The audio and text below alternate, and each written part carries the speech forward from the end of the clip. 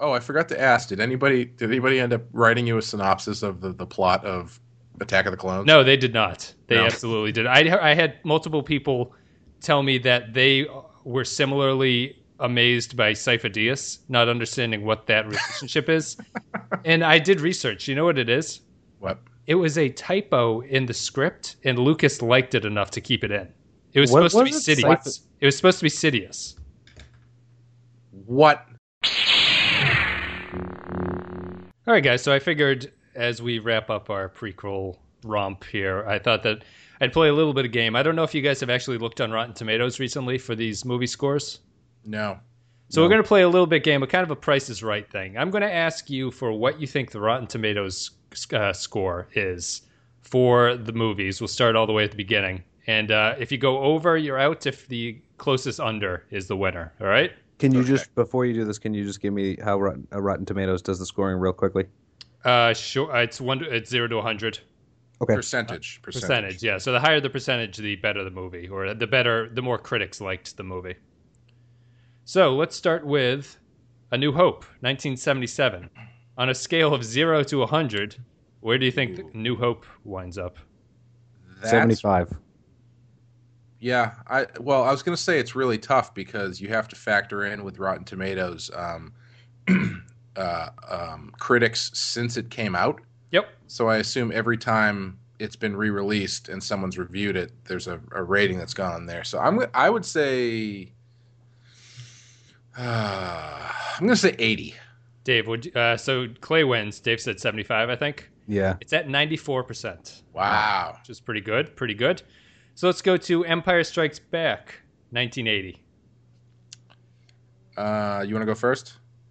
Or you go first, Clay, since Dave went first last time.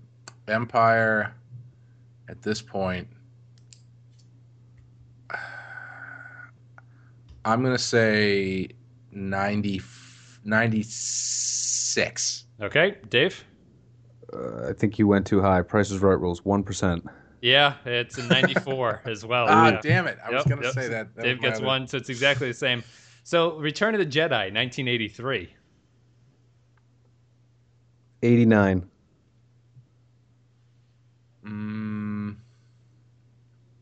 I'm going to go 78. 80. Clay was the closest to that one. So good job, Clay. You're up 2 to 1. All right, now let's get into the good stuff. Phantom Menace, 1999. This is all building to a point. Okay. 65. Phantom Menace, I'm going to say 70. You're both over, but Dave was closer. It's at 56%, so no one gets the point there. I'm surprised you both went that high. Yeah, I don't know. I figure it was going to have the retro upgrade. But to be fair, it's never been re-released, so all the ratings didn't critics like it when it came out? I think so, but I think this should have been watered down a little more. I'm surprised it's at 56%, which is the first rotten. The other two were certified fresh. Yeah, I think in our other podcast you had the best phrasing for it. You said everyone was hedging their bets. Yes, probably just waiting for it. So, episode 2, 2002. Phantom Menace was at 56%. What do you think Attack of the Clones was at? I'm going to say Attack of the Clones is like 73. I was going to say 70. 65. You both slightly overshooting it, but you're getting closer. All right, so now let's wrap this up with Revenge of the Sith. So the prequels were 56, 65, and what do you think Revenge of the Sith is? I guess I'll just double down on 73. No, I take that back. 78. Nope, 73. Okay, 73. All right. Final answer. 74. Dave wins. 79. This movie is at 79% on Rotten Tomatoes, which is the point of this exercise, basically, which is shocking. I'm kind of shocked all the prequels are so highly, that they basically went up after Phantom Menace. It's shocking to me. Yeah, it's unbelievable.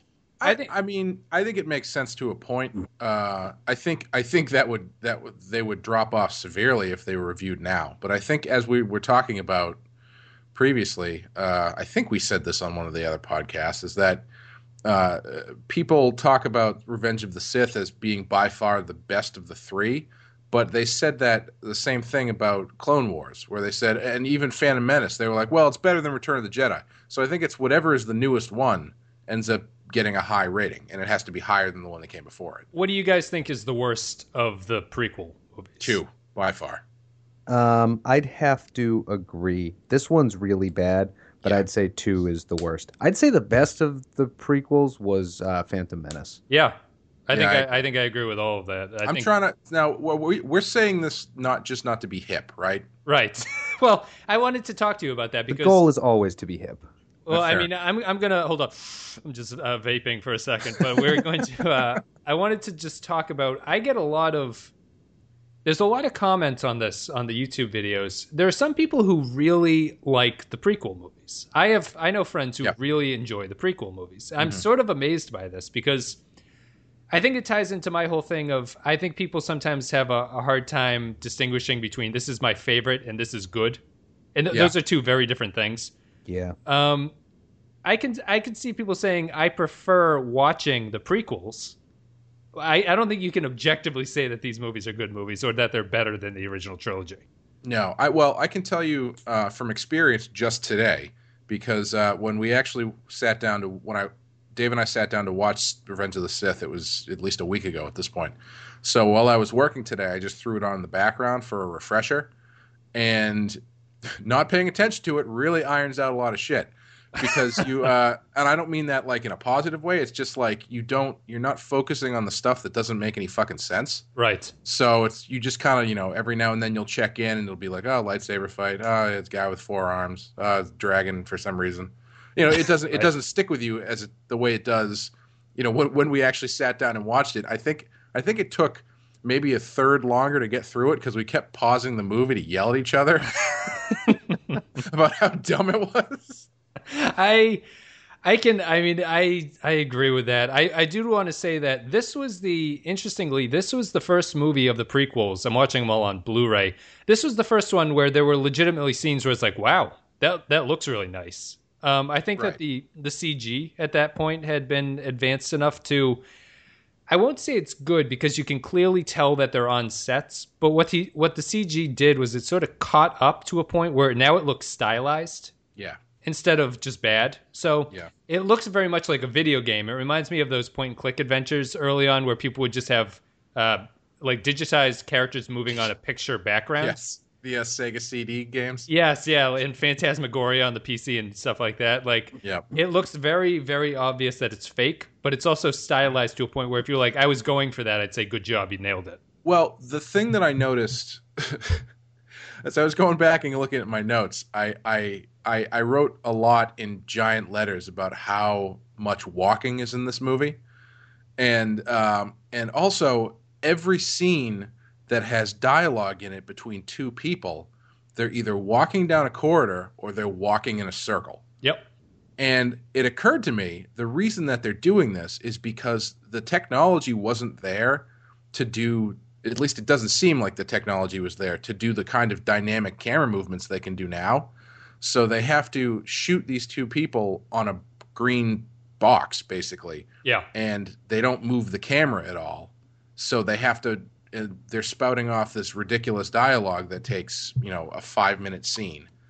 And they can't just stand there. So they either have to walk down a corridor or they have to walk and look at each other. The worst of the worst offender of this is the scene where Palpatine tells Anakin basically that he's a Sith Lord. They're not even like, at least in the other ones, they're kind of like in a big hallway. This one, it's like they stopped in the corridor between apartment buildings. Yes, yeah. And then they like circle each other for 5 minutes and talk about the dark side. There's the one scene that it's shocking that they don't is the scene where they're sitting watching the play or whatever they're supposed to be watching. Yeah. Which in my opinion is probably the best scene of the movie. But I think it's the best scene of all 3 movies. Yeah, probably. I think that Revenge of the Sith is better than Attack of the Clones just because I think it's the closest that Lucas comes to almost nailing down what this is supposed to be about. he comes dangerously close to actually having a point, essentially, as to for how, that one scene that you're talking about when they're watching the opera with bubbles or whatever the hell was happening. Right. He's at least this is the only movie where I feel he's at least manipulating Anakin in a way that kind of is going to make sense by the end of it. You know what I mean? He's never been so obviously transparent in what he's trying to do as he is in this one. Well, before we get into like the content of the movie, because I think we have a lot to say there. Just the look of the movie, I want to get subjective for a second. I still don't like it. So it really became clear to me when they go on the Corellian Corvette, Tantive 4, and it's a set. They rebuilt the set for the Corellian Corvette, and it looks like Star Wars. And the rest of it does not have a continuity with the original 3 movies in terms of its aesthetic. It just doesn't. Even though it tries to have something that looks like Stormtroopers or looks like Star Destroyers, it doesn't feel, when you're looking at it, like a Star Wars movie until they get on the Corellian Corvette, which is that the only set in the movie? I believe... I can't think of anything else. I think Owen Lars's place seems to be a set, I think. Oh, that's right. Yeah, they were there for a minute. When they actually go back to Tatooine at the very end? Yeah. Okay. Well, that's right. I forgot. The scene where he actually has dialogue is in the second one. They don't go into his house in the third one. Oh, right. But they could have still been a set. Yeah. The big... I mean, how hard is it to drop a half of a ball on some sand? Not very hard at all, and they had the budget for it, certainly. Yeah, so let's. I guess I don't disagree, Dave. Like I don't think that the aesthetic of this really blends well with the original series. I think it's the best looking out of the prequels, and that might be just a combination of the CG got better and he started to nail down how he actually wanted it to look like things. Mm-hmm. I think it's so. Sorry, I didn't mean to cut you off. No, I just want to say there's a lot of scenes in this one where there's a lot of people moving. Like there's a lot of actual actors on the set moving. And bustling city. Yeah, that's right. And it looks interesting. I don't even know if it's good. I was interested by watching it. So sorry. Go ahead, Clay. I was going to say that. I forgot what I was going to say. Well, what were we talking about? The look. Yeah. I was actually kind of impressed that this is definitely, like, he definitely put some work into shooting this and lighting it, or at least the guy, the director of photography did, because this is objectively a darker movie than the other two. Yeah. There's a lot of heavy shadows. There's a lot in the interior stuff. There's lots of heavy shadows in places that in the last two movies there definitely would not have been. Like, there's, like, you know, I was saying about them walking in a circle and stuff. There are some scenes in this movie where they could have been doing that, where it's just two of them standing in like a dark room that's kind of lit really cool. Yeah. So there is some, you know, there is some style here. It's just not, I mean, the filmmaking is fairly stylistic, but yeah, just the look of it is not, I don't find it very palatable. And to speak to what Dave was saying, it is so jarring when you see that set. And, you know, the whole, it's kind of ironic to me that in a movie or in a series where he goes out of his way so much to tie things to the previous trilogy, the look of, he doesn't even attempt to do it. It's just like, well, here's the new stuff, and then, oh, here's the old thing.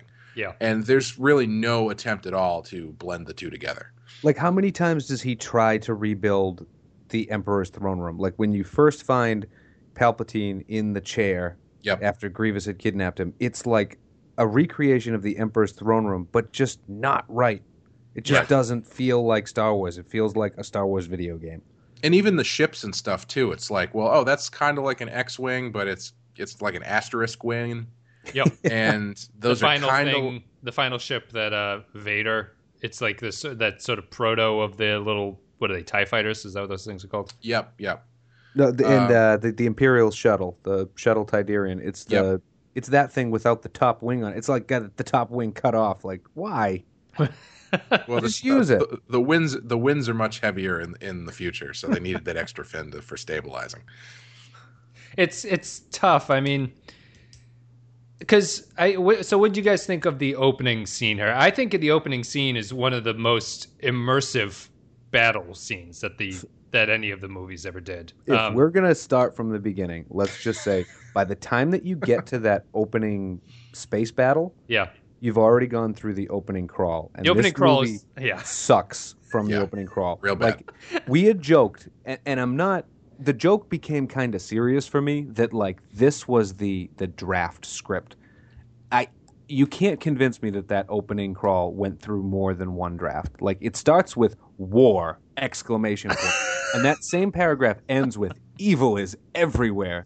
Like, are you kidding me? You didn't even try for this. To me, I was thinking watching that, whenever the war comes up, all I can do is go, what is, that's the first thing. War. The other thing it makes me think about is, it reminds me, I'm playing through Suikoden right now, which is a Japanese RPG from like the 90s. It reminds me of a badly translated Japanese interpretation of what they're saying.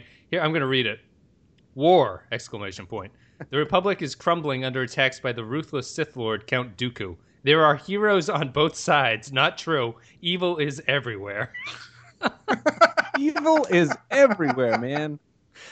There are heroes on both sides. What does that even mean? This is about good versus evil. There are not heroes on both sides. It's about point of view, Wes. Did you not watch the movie? The whole movie is about point of view. There aren't heroes on either side, though, as the movie tells you. Like, well, unless you're on the bad guy's side, and then you're a hero on that side. It's true. It's point of view, man. I think I tweeted to Clay about this. Let me know what you guys think. This whole prequel feels to me like Lucas was very invested in the elections of 2000, 2004, and felt totally betrayed that the person he voted for did not win the election.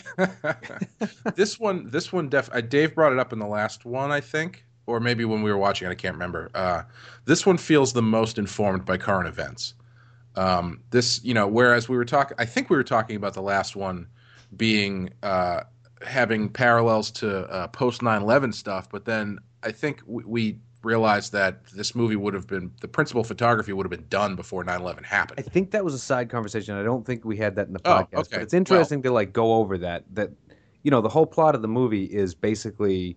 You could say it's the Patriot Act and what happened with the Patriot Act about seizing power from an executive and giving him all this power, which, as Clay pointed out, like he probably didn't do that on purpose because photography was probably done at that point. Yeah. But this one does feel informed by current events and what's going on. Yeah, that line, but not in a smart way. Yeah, it feels that terrible. Has where she says, "This is how democracy dies with thunderous applause," or something like that. I feel like that's as clearly political text as opposed to subtext as you're going to get out of this movie. Is that a good line or a bad line? I can't decide. You think it's terrible? In this hurt movie, me on the inside, like my stomach turned a little. In this movie, I have to say it's a pretty good line because the rest of the lines are pretty objectively terrible. Yeah, I think it's a line that you could say if you weren't literally watching what she's saying. Yes. Like if they had said that afterwards, I'd be like, that's kind of deep, actually. But she says it literally as this. We need to talk about the Senate. I don't understand the Senate and what their role is in this. I mean, I guess you could draw. They're here to cheer. That's all they do in all three movies. They just cheer. They clap, exactly. They clap like seals at the circus with just like wide, swinging, flapping arms coming together. It's just like, oh my god, they applaud for everything. Yeah, thunderous applause. It feels to me very, very political, and sort of like freshman college level political. Like it's full of these big ideas that I guess make sense in the context of this is supposed to be about good versus evil, but he's making it way too specific to be about good versus evil. It's a great way to say it, especially because it doesn't even make sense. Like the undertone of the movie, the good guys, which is the only real hero in the movie that stays good, is Padme. That's not an idiot, because everyone else is an idiot, as we went on in the second one. I have a lot to say about Padme in this movie, but continue. Well, okay. In terms of fighting, I think she's supposed to be the good guy, in terms of what she believes in. Yeah. And what she believes in, she mentions like 3 or 4 times, is democracy. This is coming from a queen who's now a senator in a republic. Yeah. Like, George, none of those are democracy. Do you even know that? Like I said, once again, he knows the words, and he knows they vaguely go together. He knows that Republic and Senate and democracy are good, but empire is bad. And then the movement from republic to empire equals going from good to bad. And that's the only understanding of the concepts that seem to be put down. Maybe that's, I don't know. Is that intentional, do you think? Or is it just a failure to do any research on terms or understand the words that he's using? I think what he's done is he's taken a story that's just an allegory about good versus evil, and he's put too modern of a spin on it. Yeah. To the point where you're like, well, it seems like you don't understand the politics of it, and your politics are interfering with the fact that Anakin is supposed to be just falling to this sort of dark force that will corrupt him. Yeah, I think I talked about this a little bit in the last one, where it's a fairy tale type approach. The Star Wars story is more of a fairy tale than it is anything else, right? Yeah. And when you're going through the original ones, the fairy tale structure and the fairy tale constructs hold up because you've got rebellion and an empire, and that's all you get. You don't get any. I mean, well, you got Moffs and shit, but you don't have any need to dissect who is on what side of the political aisle or what the politics are or what the trade embargoes are about. But once you get into that stuff, the fairy tale constructs just don't hold up anymore. Right. Because you can't support fairy tale constructs with other fairy tale constructs. You eventually start wading a little bit too deep. Yeah, I agree with that. I think he's just he wants to write a movie that's not Star Wars, and he's kind of being forced to make Star Wars, it seems to me. Or it's just the other way. He wants to make the Star Wars, but he's just not interested in that story anymore. And it just comes across as That's really interesting, actually, because what would you say he is interested in? Because now that you say that, I feel like yes, yeah.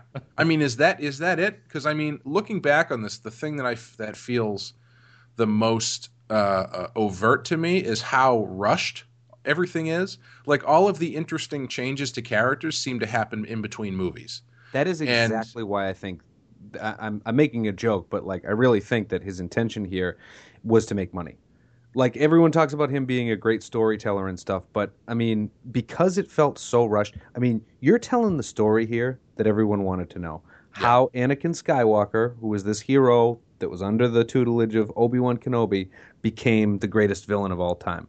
You've got that story in front of you. All you got to do is tell it, and you fuck it up because you rush through it. Like Anakin's turn happens in 2 conversations.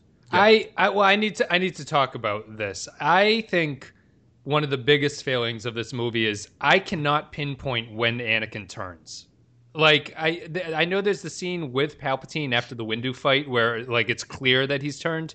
Yeah. Tell me something like, okay, so Anakin has this confrontation with Palpatine where Palpatine reveals he's a Sith Lord. Anakin goes and tells Windu about this. Is Anakin betraying the Jedi at that point, or is he actually telling them because he thinks they can do something about it? So we had this almost exact same conversation when we were watching it, I think. And the problem is that there's no hard line drawn on whether or not Anakin is being played. Right? So there's no like tonal choice being made. He's kind of trying to do both things because you've got some sequences where he's completely on the Emperor's side and he's doing it for selfish reasons because of Padme. But then on the other hand, you've got scenes where he's talking about the Jedis having to stop the Jedis because they're trying to take over the Republic. And he has no idea. Like and I guess by he I mean Lucas. I guess there's no. It's not concretely written. For instance, the scene where the Emperor kills Mace Windu, right? Yep.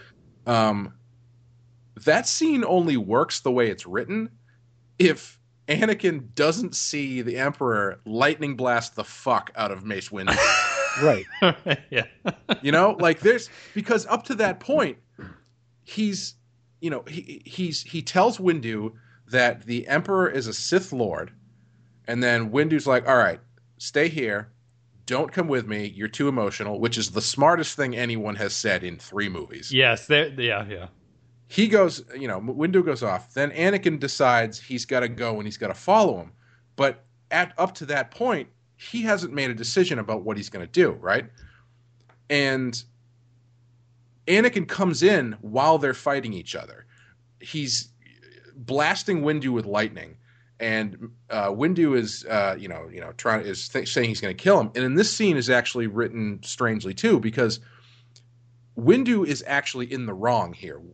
Anakin's point of view is correct, unless he's being insincere, because what Windu's saying is, this guy, he's a Sith Lord, I have to kill him now. Yeah, we can't take any chances or something like that. I may be writing better dialogue than he actually says. I'm not sure. And Anakin says, no, we can't. It's not the way we do things. We have to bring him in. And they go through that back and forth a little bit until Anakin gets to the end where he says, no, I need him, right? Yep. And him saying that, I don't know if that means that everything he said before that was insincere. You know what I mean? If he's still acting, is he acting as a Jedi or is he acting as a selfish person?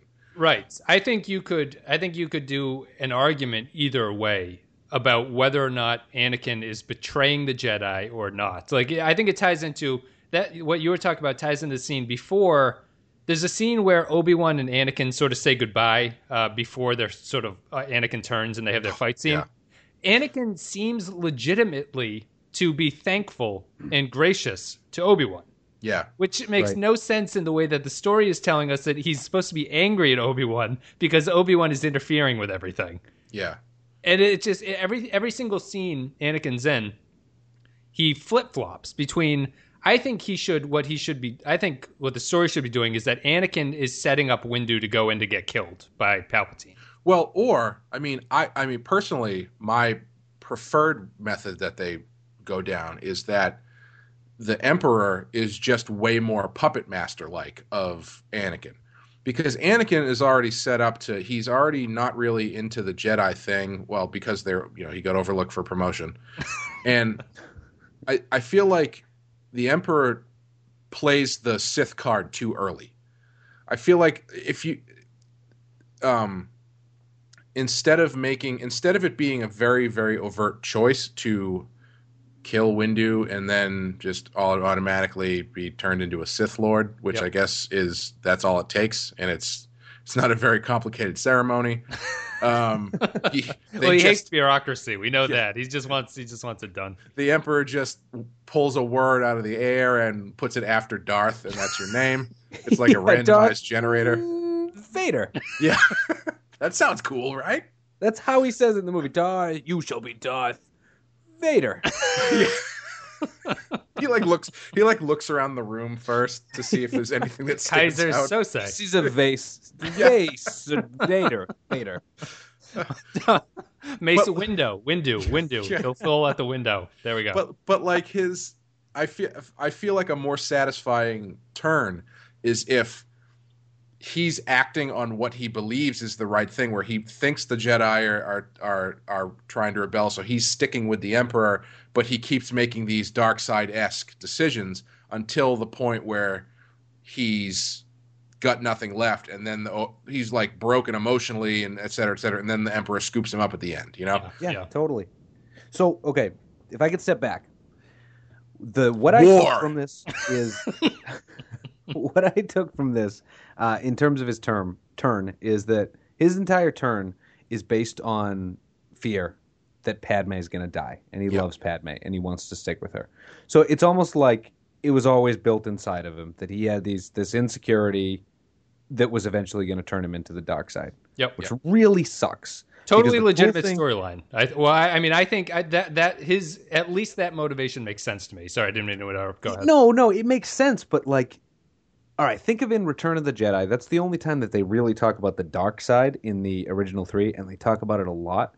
And it's really seductive, and it gets you even when you're trying to do good. Like Luke's whole struggle there is he's trying to do something good, but in his moment of anger in the middle of the battle, he could turn to the dark side because it can get you that way. And they don't do that with Anakin.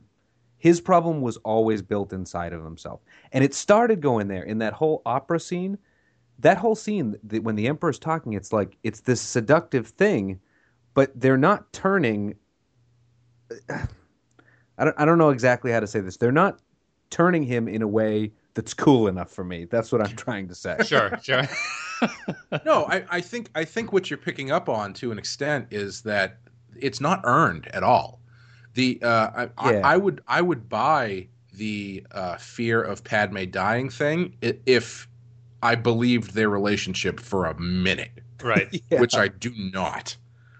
And again, that's the kind of thing where it's like I feel like most of the character work happens between movies. So by the time you get to Revenge of the Sith, they're married and she's pregnant.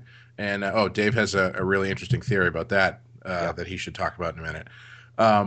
But it's like all of the heavy lifting character wise is covered by the fact that they're married and she's pregnant. You know, it's all surface level placeholders for actual emotive storytelling. Yep. Yeah, and I mean I think Padme is the most relegated she's ever been in this movie. That's what I wanted to talk about because I forgot to bring up last time how Padme in Attack of the Clones, Padme and even Phantom Menace, Padme is a pretty good character, all said and done. She's a strong, she's strong, she's active, she's involved in the plot, she's involved in the action, she gets in there, she doesn't sit back. And then in this movie, they take her for a fucking ride. They really do. Because she turns into literally pregnant, brushing her hair, crying over her boyfriend or her husband, and that's all she does in this movie. Yeah. The brushing a hair scene is truly horrific. Even the costumes for her, I feel like Natalie Portman phoned in the performance, the writing got phoned in, and the costume designer was just like, well, nobody else is trying, so fuck it. Put her in this slip nightie and puff her hair out, get that humidity going. I can't just, I mean, she had her function here is pretty much, the movie seems to think that her function is over, even though she is supposed to be the driving thing for Anakin. Right. I mean, her function should never be more important in this movie. Right. Exactly. Right? She should not only be carrying his child, she should be at the forefront of trying to stop the fucking Emperor from taking over the democracy that she seems to love so much. Right. No, right? She just sits back and was like, well, that's how it ends, with thunderous applause and no arguments from anyone like me. Suppose I could have voted against that, but it's time to go home to Naboo. Yeah, like God forbid there be character conflict here where Padme, who is strong-willed and wants to be active to get shit done, tries to actually do that, and Anakin's like, no, don't do that because I'm having these dreams about you fucking dying. Yep. You know, he doesn't know that how she dies in childbirth. She could be shot in the face and die during childbirth. Yeah, his premonitions are very hazy around the face. Am I too loud? I feel like I'm yelling. No. War. It's gotten into all of us. No, I don't think so. I think we have fiery opinions fitting for the climax of this movie. It's just I think we can all agree that this was such a layup. And it was such an easy shot, and he just bricks it. I think that what's funny is that this is clearly the movie. Like virtually everything we need to know to lead into the original trilogy happens in this movie. Like you could easily to a degree that should not be explained. Yes, you could easily get away with the first two movies, and if you brought us in at this point, it'd be like, oh, okay, I guess that kind of makes sense. It's just that Anakin's central conflict is so just broken throughout the thing, where he gets into that fight with Padme about like, well, the Emperor is doing this a good way and people are bad. He seems like a complete idiot. She seems to be sticking with him for no good reason. Obi-Wan seems to actively dislike him, but other scenes he's very, very happy with him. I don't know. I think it's a mess. And just why does Palpatine have any influence over the Jedi Council whatsoever? I have no idea. Yeah, it doesn't really get into like what the, I guess, division of power is between the Republic and the Jedi, but apparently he does. Like he appoints Anakin as his like liaison. Yes. Mm-hmm. And they just don't give him the rank of master, which upsets him to great. Which turns him into Darth Vader. Yeah. You know what I think is a huge problem? Was there a scene where Anakin truly excelled at something?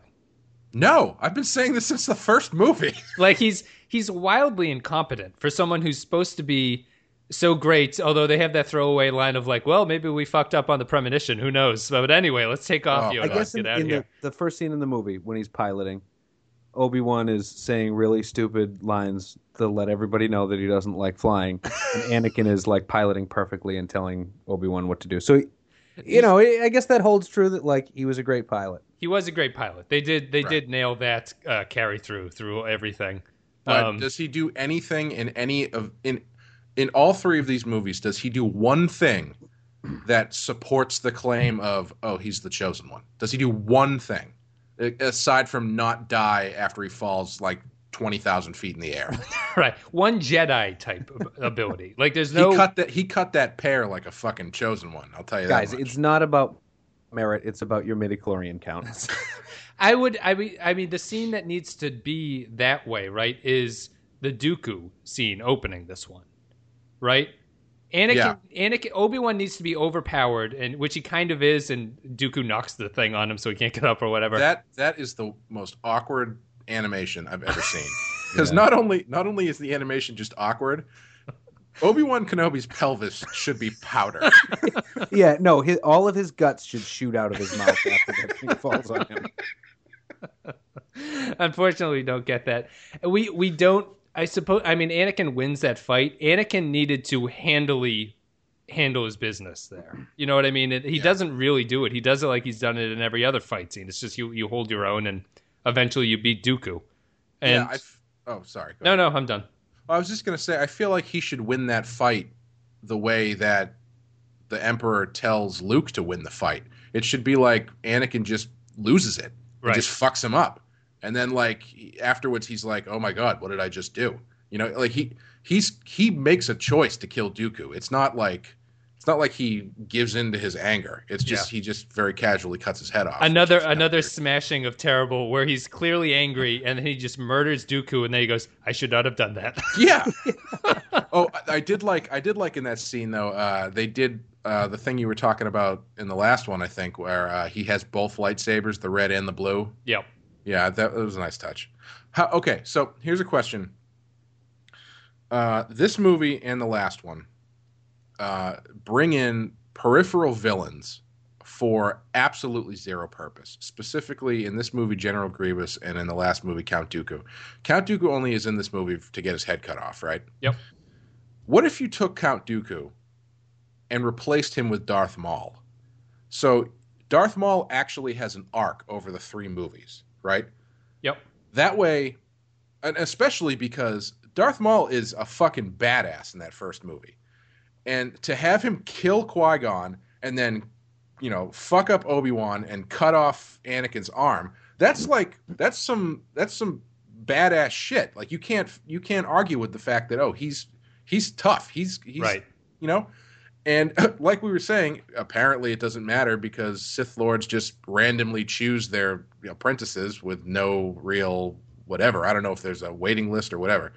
But just right place, right time, basically, is what it seems to be. Dooku immediately falls into that vacuum that Darth Maul in the Darth Maul position.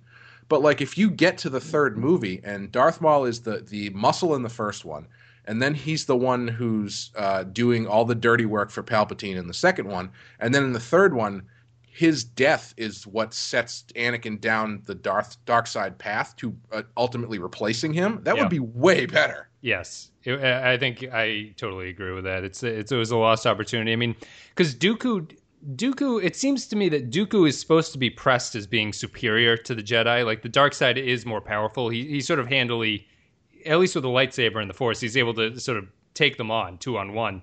Yeah, it's just you don't get enough of that to really establish the fact that there's a reason the Jedi have to send 2 people after them, basically at the bare minimum. Oh yeah. Also, that line when they release Palpatine and he's like, "Watch out, he's a Sith Lord," and Obi-Wan very like Indiana Jones style is like, Sith Lords are our specialty. It's like, yeah, the last one of them killed your fucking master, and then the last one cut your fucking arm off and beat two of you at the same time. He should have just done the "I eat pieces of shit like him for breakfast" line, and would have made more sense. That brings us into what I think is the worst part of this: the scene where Palpatine is running around with Obi-Wan and Anakin, not saying anything. He's just in the background. Is the worst. It's the worst. I think it's just garbage. It's terrible. It's really bad. I don't think it beats the actual buzz droids, the things that pop on your ship and then try to slowly tear the ship apart, are really, really bad. Like that's just the dumbest weapon in the world. But the worst part of the movie that takes the cake is when the two Jedi are running through and they're like, "Turn on the ray shields," and all of a sudden they just get stuck in these ray shields that. And one of them says to the other one, Obi-Wan turned, he goes, "Wait a minute, how did this happen? We're smarter than this." Which sums up the entire movie. Like, why are we even doing this? This movie is, people say all the time, "Oh, that was a dumb movie." This movie is dumb. And I mean that like it's written from everybody in this movie is a fucking idiot. Yeah. And the writing is dumb. The things that happen are dumb. And I'm trying to use... I don't mean that in like the throwaway, casual way you say, "Oh, that was dumb." It's I don't know what other word to use. It's dumb. It's very dumbly written. Yeah, it's written without a sort of overall goal. Like the people just need to get to these points, and they basically are forced through it. I do want to talk about Grievous though, because to me, the link of Grievous is that Grievous is supposed to be Proto Vader, right? Like sort of a pseudo cyborg type thing. Sure. The movie does nothing to push that forward. If that's the case, why doesn't Anakin fight him? Right. That makes like thematic sense if that happens. Yes. That's. I mean, I think Grievous is a totally useless character to have in this. We're not ever introduced. They don't mention him previous to this movie, do they? No. So he comes in. My favorite. I seem to view this a little bit funnier. I don't know. My favorite line is when he's like, "Count Dooku has trained me in your Jedi arts," and all he does is hold the lightsaber and his robot wrists spin around. Yep. So they become like helicopter rotors. And it's like, really, that's what he trained you to do? He trained you to spin around like that? That's ridiculous. Yeah, it's really stupid. I know, you think... to give a flavor for this movie, Wes should just talk, and then I'll cough in the background, and Clay will, throughout the entire podcast, go, "Ooh, ooh, ooh," and make that dragon noise throughout the whole thing. Then we'll feel like we're watching it. Yeah, pretty much. But as far as competently designed or robots go or cyborgs go, why would you? It's like taking a person who has a congenital heart failure, replacing everything but his heart, and then being like, "You're good to go."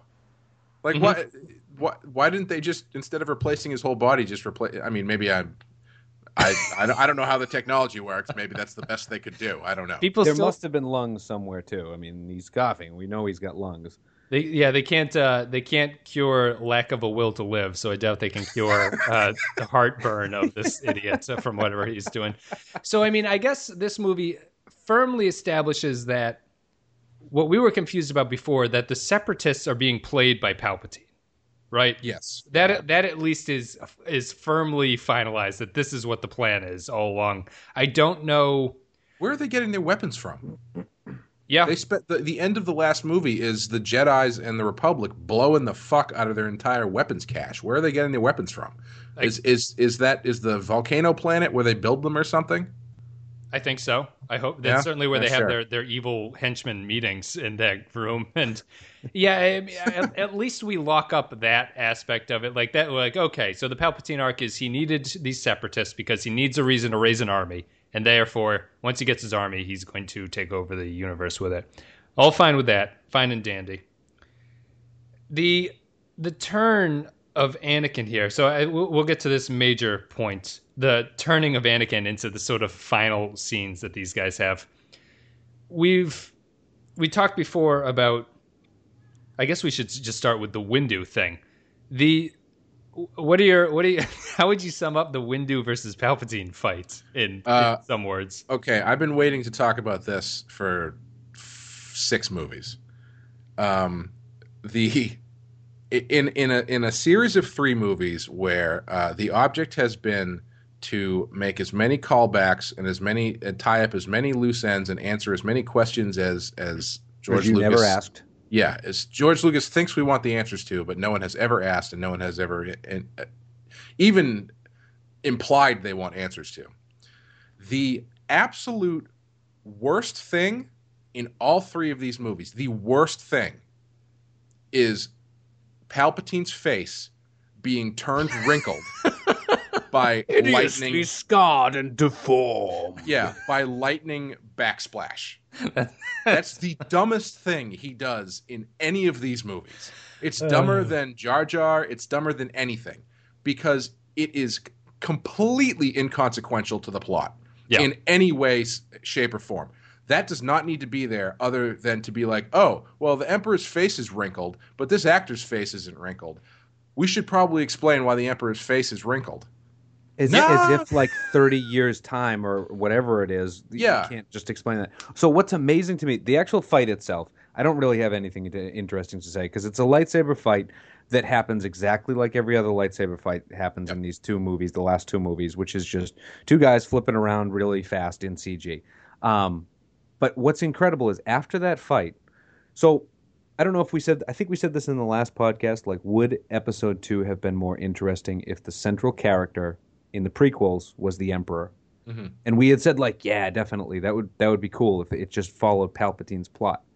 Palpatine, and that's because they did Palpatine all right in the second one and for the first half of the third one, where he's this subtle, manipulative character and he's got like a cool mystery to him. We all know who he is, but it's still like fun to watch. And then after this fight, he just becomes straight up the Emperor in a caricature form. They do the face so that he looks exactly like the Emperor, and then his voice changes. He loses all subtlety, and it's like, oh, he's the Emperor now. He's the evil guy. Like I would have assumed that progression happens over the next 20 to 30 years. He didn't have to just make him the Emperor. We all got it. All right. Yeah, pretty much everyone who I've ever talked about that his face changing thing has been like, yeah, I always assumed that it was the passage of time and, I don't know, the crippling effects of the dark side of the Force. Yeah. Completely buy that. Completely buy that. But yeah, no, I totally agree. It's like as soon as I feel like that Windu fight is the real turning point in the movie where things really go off the rails. Yeah. It's like it felt like after that scene, he's trying to tie everything up as fast as he possibly can. Yeah. Well, because he's got 40 minutes of lightsabering ahead of us on the volcano planet. So. God. Hey, I don't even understand we're going to talk about this more. I don't understand the Jedi sending in a strike force feels odd to me. Like it doesn't make a lot of sense. The fact that the Palpatine fight scenes, I think, are the worst lightsaber fights because they're terrible. I don't know what the actor is doing this one jab move, like a double-handed jab stab type move, and it looks awful. And he's got this horrible look on his face while he's doing it. And he's really, like you were saying, Dave, the actor really starts to ham it up as Palpatine at that point. And I just think it's so terrible. I don't like the fact that Windu actually beats him. Yeah, no, that's see again. Unless he's doing it specifically to trick Anakin, I don't get that feeling from watching the scene though. No, I don't think so either. It's just like, the way clearly Ian McDiarmid, is that his name? I think that's his name. Yeah. Did not show up for lightsaber practice because he's got like the only time he's ever holding that thing is in close up, and he does that same weird like a jab move. It's real weird. And again, talking about like I've talked about this in the past ones too. It's just this fighting is everything about this stuff is so homogenized now. Like in Return of the Jedi, the Emperor fights you with lightning, where he doesn't need a goddamn lightsaber. He just blasts your ass off away from him. Mm-hmm. But like as soon as they fold that into like, well, Sith just have that power. It just it irons everything out and makes it not as cool anymore. Yeah. Like why does he need if he's got fucking lightning, why does he need a lightsaber? Why even choose to, like with the Yoda thing, why even choose to have the Emperor have a lightsaber duel in the first place. Right. Like, it doesn't fit his character. He has two lightsaber duels. Yeah. And the Windu one is bad. The Yoda one is significantly worse. Oh. Yes. Yeah. I was laughing. Which one? Sorry, which one is the one? Is the Windu one where he goes, no. Yes, before he shoots him with the lightning. Yeah. Oh, God. I was thinking that the difference between what I think the Force Awakens, the new ones do at least, is the new movies understand the sort of we've talked about this, the philosophical difference between the light side and the dark side. And we're going to talk about this, but in The Force Awakens, the climactic lightsaber fight, the good light side Force user basically meditates in the middle of the fight. Yeah. This one, in the Windu fight, there's like a 7-second close-up on Windu as he's like grimacing and like pressing against Sidious's lightsaber. And it's like, I don't this is not what the Jedi are supposed to do. And it climaxes, they draw their lightsabers first against Palpatine. Yep. Doesn't make sense. The final fight scene, Obi-Wan draws his lightsaber against Anakin first. Doesn't make any sense. Also, like, why is... When Anakin says, hey, I think Palpatine is the Sith Lord guy. Like, everything about... It's so fucking dumb. I'm sorry. It's so poorly written and poorly plotted. Like, why... These characters are so goddamn stupid. Why does he's when he says, oh, he's that Sith Lord that they all completely conveniently forgot about. Yeah. And he's like, oh yeah, that guy, the one we've been looking for. And they don't, they just immediately act on it. Yes. I don't know. It's just, the whole setup is just so contrived and so rushed. We asked him, how do you know? And he says, he told me about the Force. Yeah. Okay. He told me he was. That's good enough for me. I will. He said he went to Force College for a semester. So he must be a communist.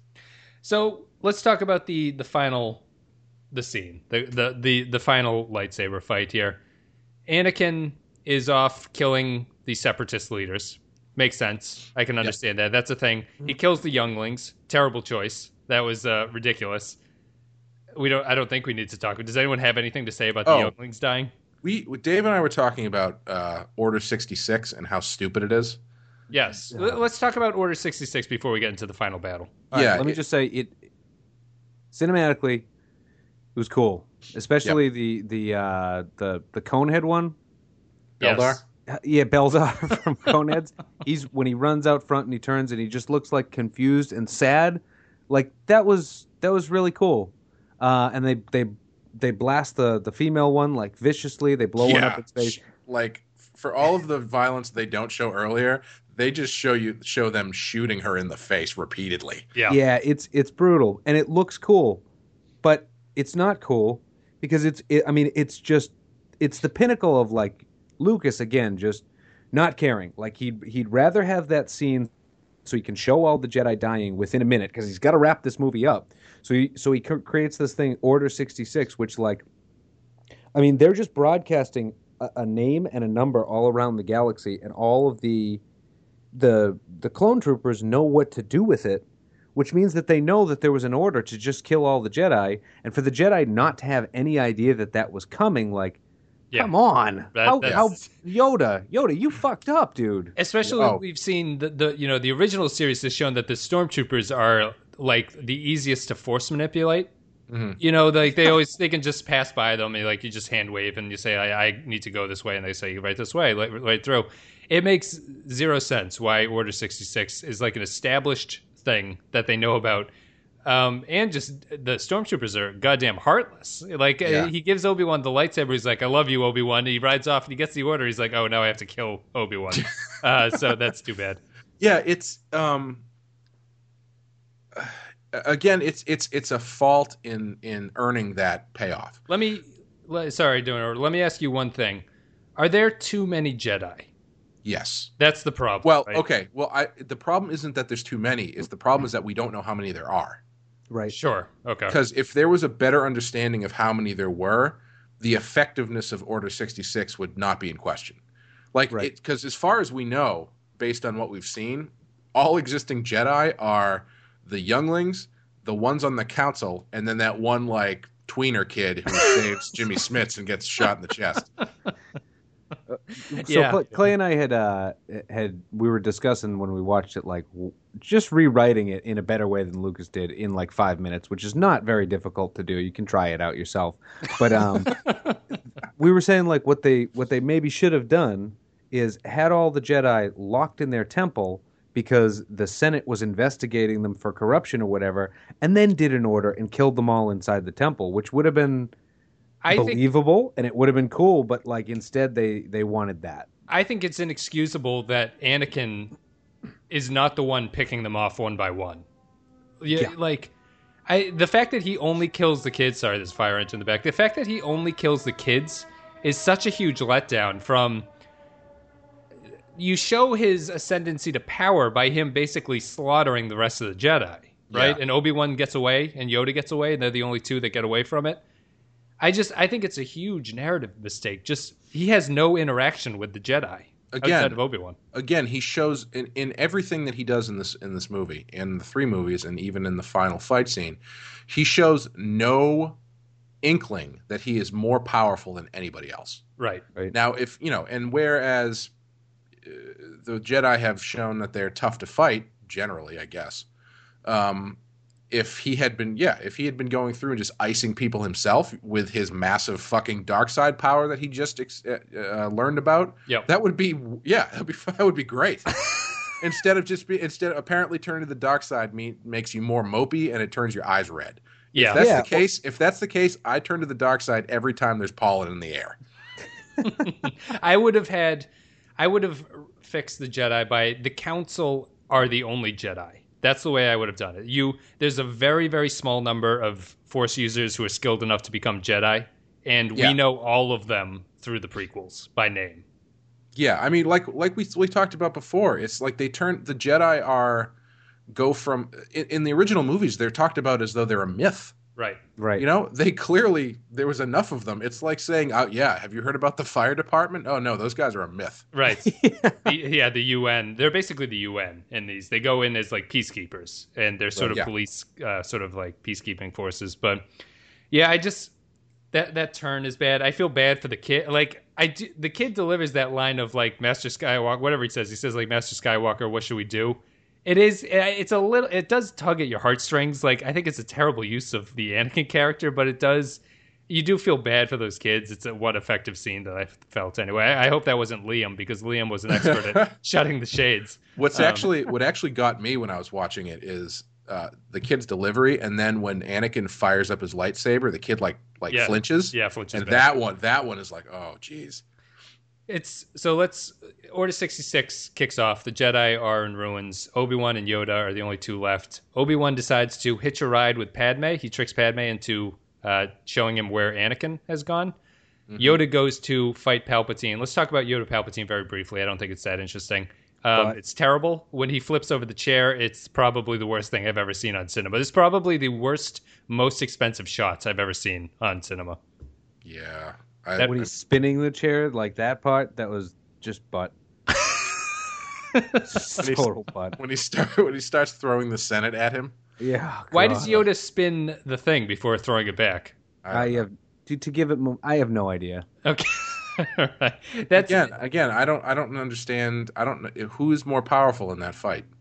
Why? I mean, even if they're equals, then there's no delineation of fight style or power. It's just a mess of stuff. And then, just to ram us into the original series, Yoda decides he has to go into exile for seemingly no reason, because he failed. So yeah, and he really did. Like when he said that, he's like, "I have failed." Me and Clay were like, "Yeah, you did, Yoda. You fucked up real bad." Next to Padme, or even worse than Padme, they take Yoda for a fucking ride in this movie, worse than they have in the other two. Yeah, they ruined Yoda. They ruined Palpatine too. But he's Yoda. So dumb. He's so dumb. And like in all of his, my favorite part about it though is seeing how the verbal gymnastics that were required to write extensive dialogue in Yoda language. Yes. Because towards the end, it's just like he's really, really reaching. Where he's like, no, what does he say? Not if Not if anything have to say about it, do I, or something like that. I'm like, ooh, that's you could have taken another pass at that one. I think even Yoda fucked that one up. He was like, oh, I didn't even mean to say that. Sorry, that's terrible. I do notice he started to. There's another one, and I think in the second one he says like "take to the battlefront, take me now" or whatever he says. Yes, it sounds really stupid when he says it. And his whole thing is just he's got dialogue and like that line, Dave, you were talking about where he says, "I must go into exile." That sounds like a bullet point from the outline. Yes, it's like at this point in the movie, Yoda goes into exile, and then they just have Yoda say that. Find a swamp. Yeah. A swamp I shall seek. Yeah. Why does it have to be Chewbacca that sends him? Like, it couldn't just be any Wookiee. Yeah. It had to be Chewbacca that sends Yoda to fucking Dagobah. That was painful. Why are they on Kashyyyk? Are they fighting separatists invading that planet? Is that what's going on? Yeah. Okay. Which is like, all right, you want to show Kashyyyk and Wookiees? Great. I'd like to see what Kashyyyk looks like in a movie. Awesome. But you don't have to put Chewbacca in there. And you, Chewbacca. Yeah. Then he blasts off in his little spaceship. Oh, God damn it. Let's talk about... The Yoda says in the entire movie is when... So let's remember from the first two movies that Yoda didn't want to train Anakin, even though he admitted that he was the chosen one. He's like, there's too much fear in this guy. He could go to the dark side. It's going to be dangerous to train him. Anakin comes to Yoda in the beginning of the movie, and he's like, oh, I'm really worried about all this stuff. I have all this fear inside of me, and admits that to Yoda, and Yoda's like, well, just, get the thing that you're afraid to lose, and you're all good. I drink a lot of chai tea in the afternoon. I find that's really helpful for dealing with things like that. Yeah, God damn it. Just get rid of it all. You're scared of losing it, just lose it now. That's done. Easy. What's next, Anakin? I got some, Is that all you have? Because, I got other kids I got to talk to. You paid for the full hour, so I don't know if you want to play some Parcheesi or something. But yeah, Yoda's therapy sessions. Let's wrap this up. We're going over now. Let's go to the final battle. We need to talk about it. The scene where they confront each other was. I spend the entire final scene saying he's fucking up everything. Everything is going wrong here. Their final dialogue with each other. Obi-Wan is a dick to him, which is kind of understandable, but also not the way the story was supposed to go. Obi-Wan gets off the plane or the spaceship, and he's just basically just giving him shit. Anakin takes it. Anakin fights back with a bunch of nonsense that doesn't make any sense, and then they fight each other with lightsabers. After Obi-Wan dramatically takes off his robes. Yeah, again, this is a scene where Anakin's dialogue, he says that the Jedi were going to take over the Republic. Well, does he believe that? Like, yeah, why does he think where that? Does he stand? Yeah, right. Like, there's no point where even if they were trying to play it as he's turning to the dark side, he's like wavering or something. They don't even do that. They just show him killing kids and close-ups of his red eyes. Yep. So you have no reason to believe that he's even remotely considering not being on the dark side. Yeah. No, I think it's just I kind of like the fight scene. I like the choreography of the fight scene. I think it's fine. I think it ends real terrible, but I just that introductory where they talk to each other before the fight. Oh, it's terrible. Is terrible, and it's all it would have taken was Anakin. The argument that they have should have been Obi-Wan trying to convince Anakin to come back to be Anakin and stop being Darth Vader, and for Darth Vader to say it's too late for me, which would have tied in to Return of the Jedi absolutely perfectly. Yep. That Luke could do what Obi-Wan couldn't do, but they fucked it up. Yep. Yeah. Anakin, you're breaking my heart. Oh God. Let her go, Anakin. Let her go.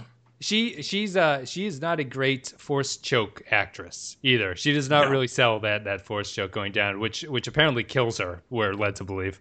I like Natalie Portman, so I just, in my heart of hearts, want to believe that at that point she just didn't give a shit anymore. No, she gave up. She's totally gave up. And George sure didn't notice bad acting.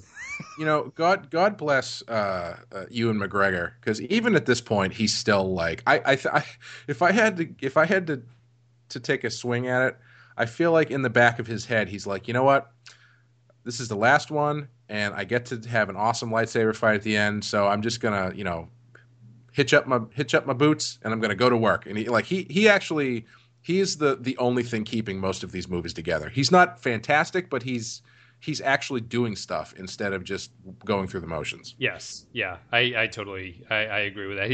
He's giving the most effort. He's also trying the most to be older Obi-Wan. Like, he's trying to do the Alec Guinness thing a little bit. Yeah, like, he's trying to talk like him. And it just...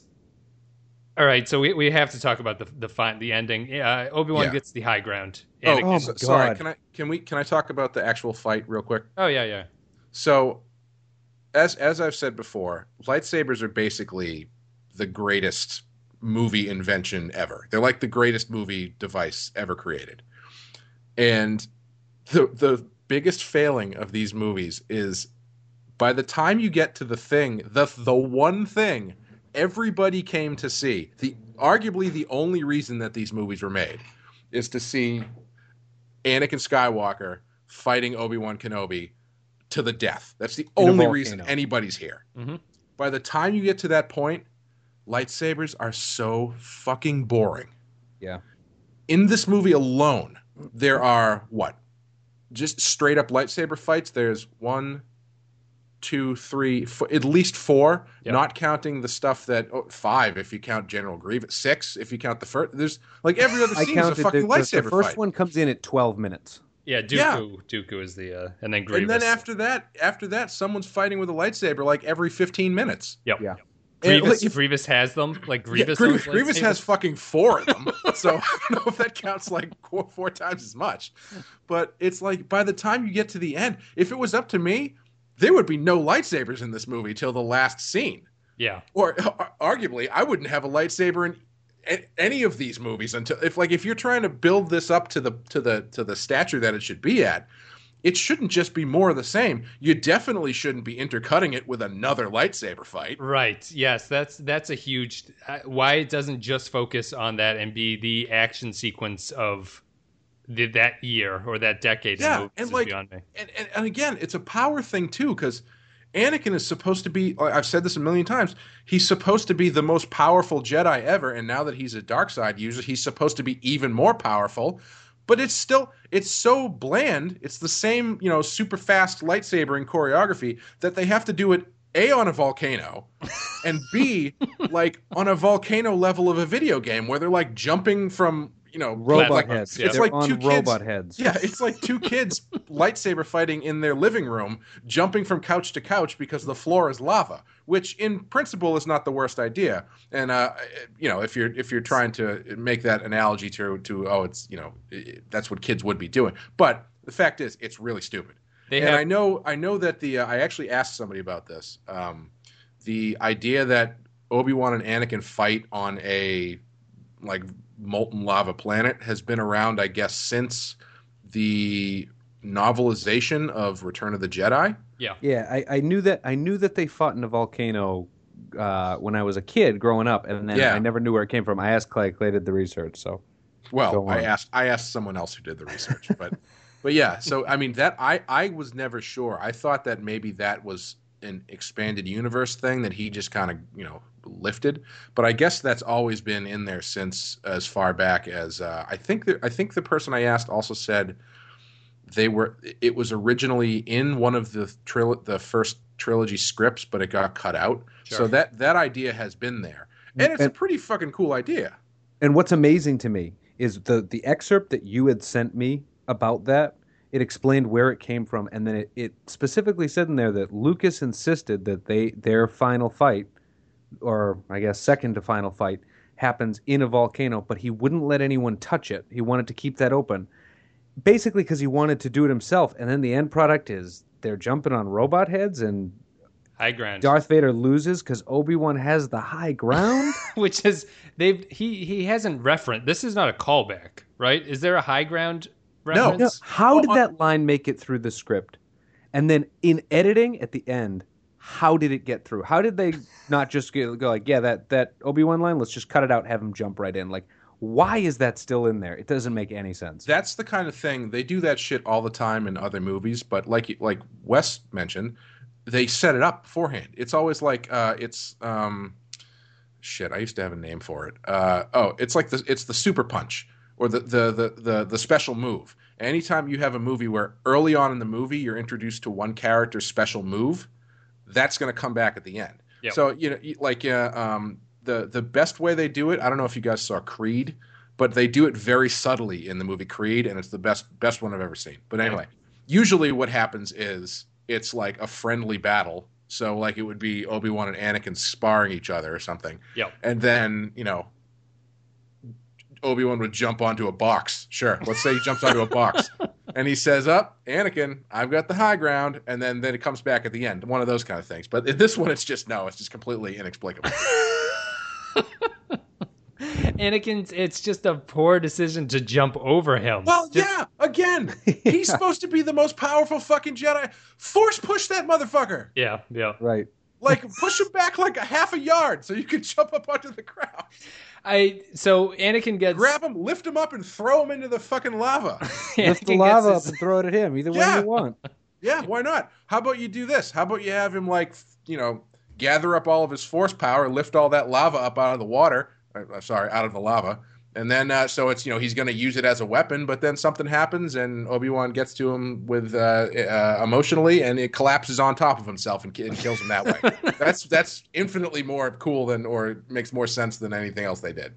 Anakin's legs get chopped off, and do they ever? They do. He sort of slides down. He's a little bit too close. That shit, I'll be honest with you though, as stupid as it is, that scene is fucking brutal. Yeah. Like him actually burning was not bad. Yeah, not only the fact that he gets his arms and legs cut off and then he catches on fire as he slides down. Obi-Wan fucking leaves him there. He goes down and he grabs his lightsaber. Yeah, and taunts him. Just leaves him. He complains to him. Well, actually, I mean that Ewan McGregor, I think he's giving a great performance in his last lines of dialogue with Anakin. There's way too much dialogue. The only line he needs is "You were the chosen one," and then he walks off. Him walking off makes zero sense. I mean, he has to do it, but just give him a little nudge into the water. I mean, into the lava. Put him out of his misery. He should have. Like, that's the good guy thing to do too. If a man is burning to death, got him with the lightsaber, end him. Yeah. You were meant to bring balance to the Force, not leave it in darkness. That line is just way too wordy for a emotional, departure of characters. It's just terrible. He needed to end with you and chosen one and walk off. So I think I said this to Dave when we were watching it. How much more badass would it have been if Darth Vader is there, burning alive? Obi-Wan says to him, and I think Dave had brought up in the past episodes this idea that Anakin actually does bring balance to the Force by, evening the playing field, basically. Yeah. 2 and 2. How much more badass would it have been if he's laying there on the lava, burning alive. Obi-Wan says, "You were supposed to bring balance to the Force." And he just looks him in the eyes and goes, "I did." Yeah. Instead of, "I hate you." Yeah. It's consumed with hate. I Fuck think my wife? It just becomes Raging Bull. That would be such a better movie. Oh, before we wrap things up, Dave, could you please blow everybody's mind with your theory that you came up with when we were watching it? Okay. What I noticed was the first time you see Padme in this movie, here's I can't quote it, but here's to sum up the dialogue in as many lines. Anakin is like, "I'm so glad to see you. I missed you so much. I thought I was going to be on the Outer Rim forever. I thought I'd never see you again." And Padme goes, "Anakin, I'm pregnant." Which means, if you're following it, that Darth Vader is actually not the biological father of Luke and Leia. Because he was on the Outer Rim for God knows how long, but he thought it was going to be forever. And then she's pregnant, not even showing yet. Doesn't even question it, but that bitch got knocked up by somebody who was not Anakin. I guess he had the right to be suspicious of Obi-Wan, I suppose, which would give Obi-Wan watching over the kids a little bit more of a flair, I guess, or something. I mean, I wish they play that card like just barely at the end, like we were joking about. But I mean, why not play it a little heavier? Yeah. I don't know. Yeah, I mean, at least hint at it so Anakin has reason to be suspicious because he's suspicious of Obi-Wan for absolutely zero reason in this. Yeah. You know, like if Obi-Wan had been like, oh, like what's Obi-Wan doing? I mean, this is not the kind of movie for that, but it's just, it's a way to go with it. I don't know. Yeah. And their relationship doesn't make any sense to me because he's suspicious of Obi-Wan only when he needs to be suspicious of Obi-Wan in the plot. Like their banter. Oh my God! There's so much fucking elevator banter in this movie. Yeah, like, there's so much elevator. Yeah, we forgot to talk about movies on an elevator. We forgot to talk about the first 40-minute elevator joke sequence. Well, when he jumps in, he goes, "Oh, it's you." And then they do this whole elevator sequence, and then they go off, and then they come back to the elevator because the first round of elevator jokes was so funny. Anyway, but their banter is so homogenized and so you don't get any idea of these two characters or their relationship by the way they banter. It's just Yeah, I don't get the idea that they're supposed to be best friends in this. Yeah. I think that Obi-Wan always has a sort of detached mentor attitude towards him. Mm-hmm. And you never get the opinion that these guys they basically spent 20 years of their life together at this point. More or less, yeah. You don't get that coming through what they're doing. And Obi-Wan just continuously comes across as a kind of disappointed mentor. That scene where Obi-Wan leaves and they say goodbye to each other, Obi-Wan looks like he cannot wait to get away from Anakin. Yeah. It's like, well, see ya. It's that smell. They can't get that smell out of your Jedi robes. It's tough in the future. Yeah, let's wrap this one up. We talked about that. So we're done with the prequels. So let's just get some sort of general thoughts. I guess I'll start. I'll just say, I don't think I ever really need to watch the movies again. That's exactly what I said when we finished the third one. I was like, doing these podcasts, it's a cathartic experience. It's good, and I feel really good right now because I'm never going to watch these movies again. Yep. And I think Force Awakens does a good enough job of whitewashing away the prequels. Oh yeah. I don't know if you watch the special features on the DVD, Wes, but I noticed that they go out of their way, it seems, to avoid mentioning the prequel movies. Yes, for good measure. Yeah.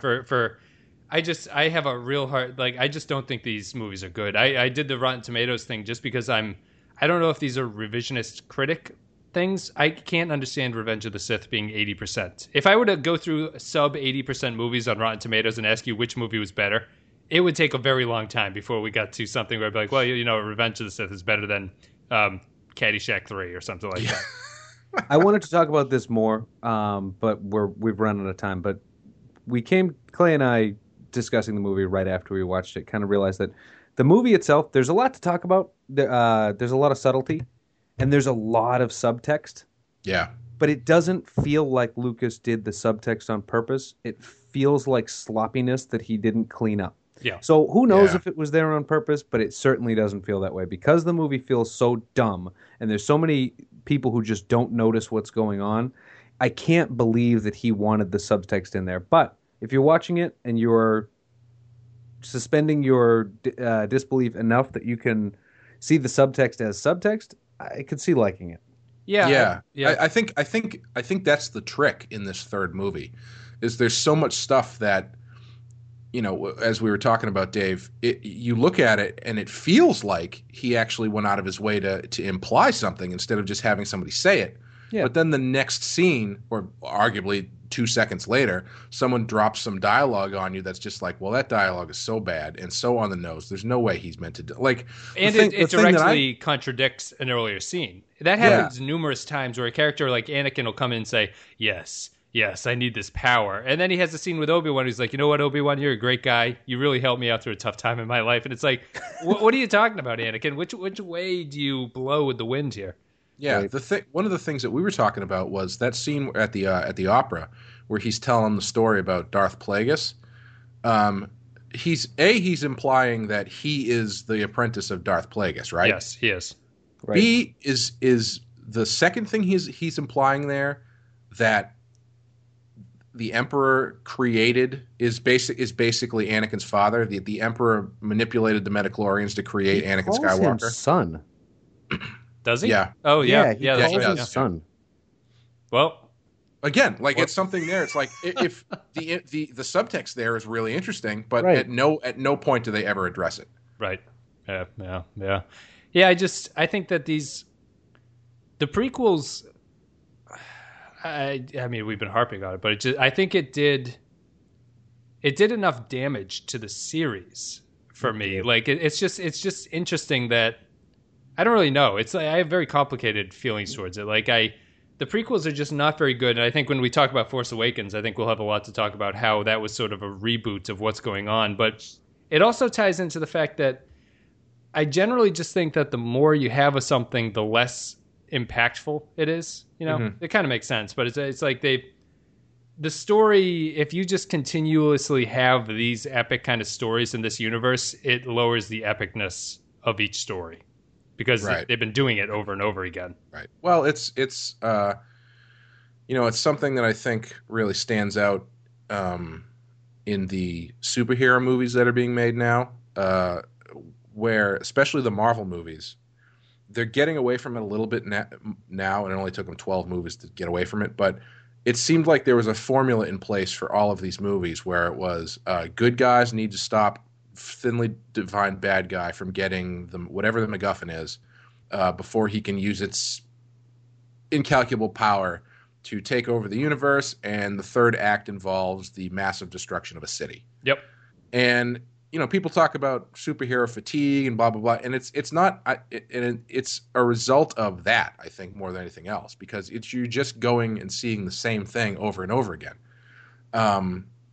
I mean, how many times can you watch someone destroy New York in a computer with no consequences before you get bored of it? Right. Yeah. And I think you're right. It's a matter of going bigger is not always the best option. And I think what's really going to be interesting is when we get into Force Awakens, because they somehow managed to do both. Where they go bigger, way bigger than they probably should have, but they also go way smaller than I expected them to.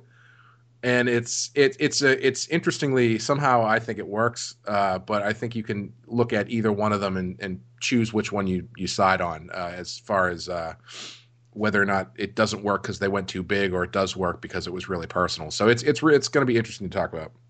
Yeah, we talked about episode 3 the entire time, and we never, for over an hour now, and we never once mentioned that the movie ends with Vader walking like Frankenstein, going, "No, Padme, what happened to Padme?" Oh God, I've never been hurt so much by something I thought I loved than when I heard James Earl Jones say the word Padme. It was just like, ugh. It should have ended the scene where his helmet goes on. Is a nicely shot scene. Yeah, credits right after that. Yeah, credits after that. And then it's cut with Natalie Portman dying in childbirth, and she's Luke, Leia. Come on, we know their names. Yeah. We know who you're birthing. Stop it. With a sassy midwife robot that is absurd. That's. Oh yeah, that reminds me. The other thing that I thought. I'm not going to get into it because I don't want to take too much time. But I was like, Owen Lars. I feel like Owen Lars should have been a bigger part of the story instead of just being like, "Hey guys, yeah, we'll take the baby, sure, no problem." Yes. Right. Why couldn't he have been a larger character so him taking the baby makes sense in some way, shape, or form? Yeah. Why couldn't he have been on the Bobby Kennedy to Anakin's John Kennedy or something? Well, same with you don't see Senator. What's Jimmy Smith's the name of that guy? Senator Organa. Oh yeah, Bail Organa. Yeah. I mean, he's like, me and my wife, we've been talking about a girl. We like girls. We fucking hate boys. So you can get rid of the boy, but we'll take the girl. So just give him over. Yeah, we'll take one. Alderaan has a one-child policy, so. Oh, Jimmy Smits, your hatred of boy Jedi Force users remains supreme. Cool. Well. Guys, thank you very much for coming on to talk about Star Wars, the prequels. We finished. We made it through. Yeah, I apologize if I got too loud, but I was oddly passionate about how much I don't like this movie. They're not good. They're not good. They suck. I think my reaction to it is not that it's less that I don't like it, and more that it was so easy to do right. It would have been so easy. Yes. And they blew it. Yep. Yeah. Totally agree with that. Well, guys, we'll be back with Phantom Menace. Actually, I'll ask you how many. Not Phantom Menace. We'll be back with. We're doing this again. We're doing it again. Hey, Clay, it gets better on a rewatch. That's what I've heard. Yeah. Do you guys know there's a podcast that are watching the same movie once a week for a year, and they talk about it after each week. That's an interesting concept. Yeah, it depends on the movie, I guess. But yeah, they're watching Grown Ups 2, I think. Oh, Jesus. Ooh. So there's that. But check that out. How many of the Star Wars movies do you think are in the top 50 highest grossing films? All of them? Unadjusted. Is it including the re-releases that happened in like 96 or 97 or whatever? No, it is not. I would just say Phantom Menace, definitely. Phantom Menace it's number 22. I'm going to say 3, including Force Awakens? Force Awakens is number 3. 4. And Episode 3, which we just got done talking about, is number 50, rounding it Really? up. No kidding. Wow. I was going to say Return of the Jedi. No, I guess it's not looking. I'm going through this quickly. I did Control Find. It's just those 3. Interesting. And here's the shocking, the most shocking, which we might need to do a podcast about because I'm shocked by this. The first 3 are Avatar, right? Makes sense. Titanic, makes sense. Force Awakens, makes sense. Could you possibly, I could give you days, I think. Could you guess number 4 on this list? Is it Matrix Reloaded? No, it came out in 2015. 2015. This movie sucked. I watched it on demand and I was amazed that it was so pathetic. It's a movie that is established. It's an IP. Ooh, Transformers 3. Nope. Or 4. Nope. 5? Nope. I have no idea. Chris Pratt, isn't it? Guardians of the Galaxy? Nope. Oh, Jurassic World. Jurassic World. Oh, that movie's garbage. It's number 4. That's another movie where it's just dumb in the way that I was talking about it. It's a very dumb movie. It's very dumbly written. All of the action is dumb. I don't know why people seem to love it, but it's not a good movie. I don't know if people loved it. I'm shocked by how many people went. I mean, this is adjusted for modern dollars, but I'm still surprised that it's beating Avengers. It's beating Harry Potter. How is Avatar number 1? In the world where they just came out with a Star Wars movie that brings back the original cast, how is Avatar number 1? Yeah. Avatar is 2 billion. Oh, no, I'm sorry. What is that? Yeah, it is. It's 2.7 billion. The only thing I can think of is that was like peak IMAX 3D. And so you get an extra bump from all that. What year do you think Avatar came out in? 2005? 2009. It's much later than I thought it was. Yeah. It's surprising, isn't it? It feels like it's decades old at this point. Anyway, guys, we're going to wrap it up here. Thank you for listening to the podcast. We hope you enjoyed it. We'll be back with The Force Awakens in 30 years. Yeah, in 30 years. We have to take our time. We have to really digest it and get the Blu-ray and watch that. So, guys, thanks very much for coming on. We will see you later. Anytime.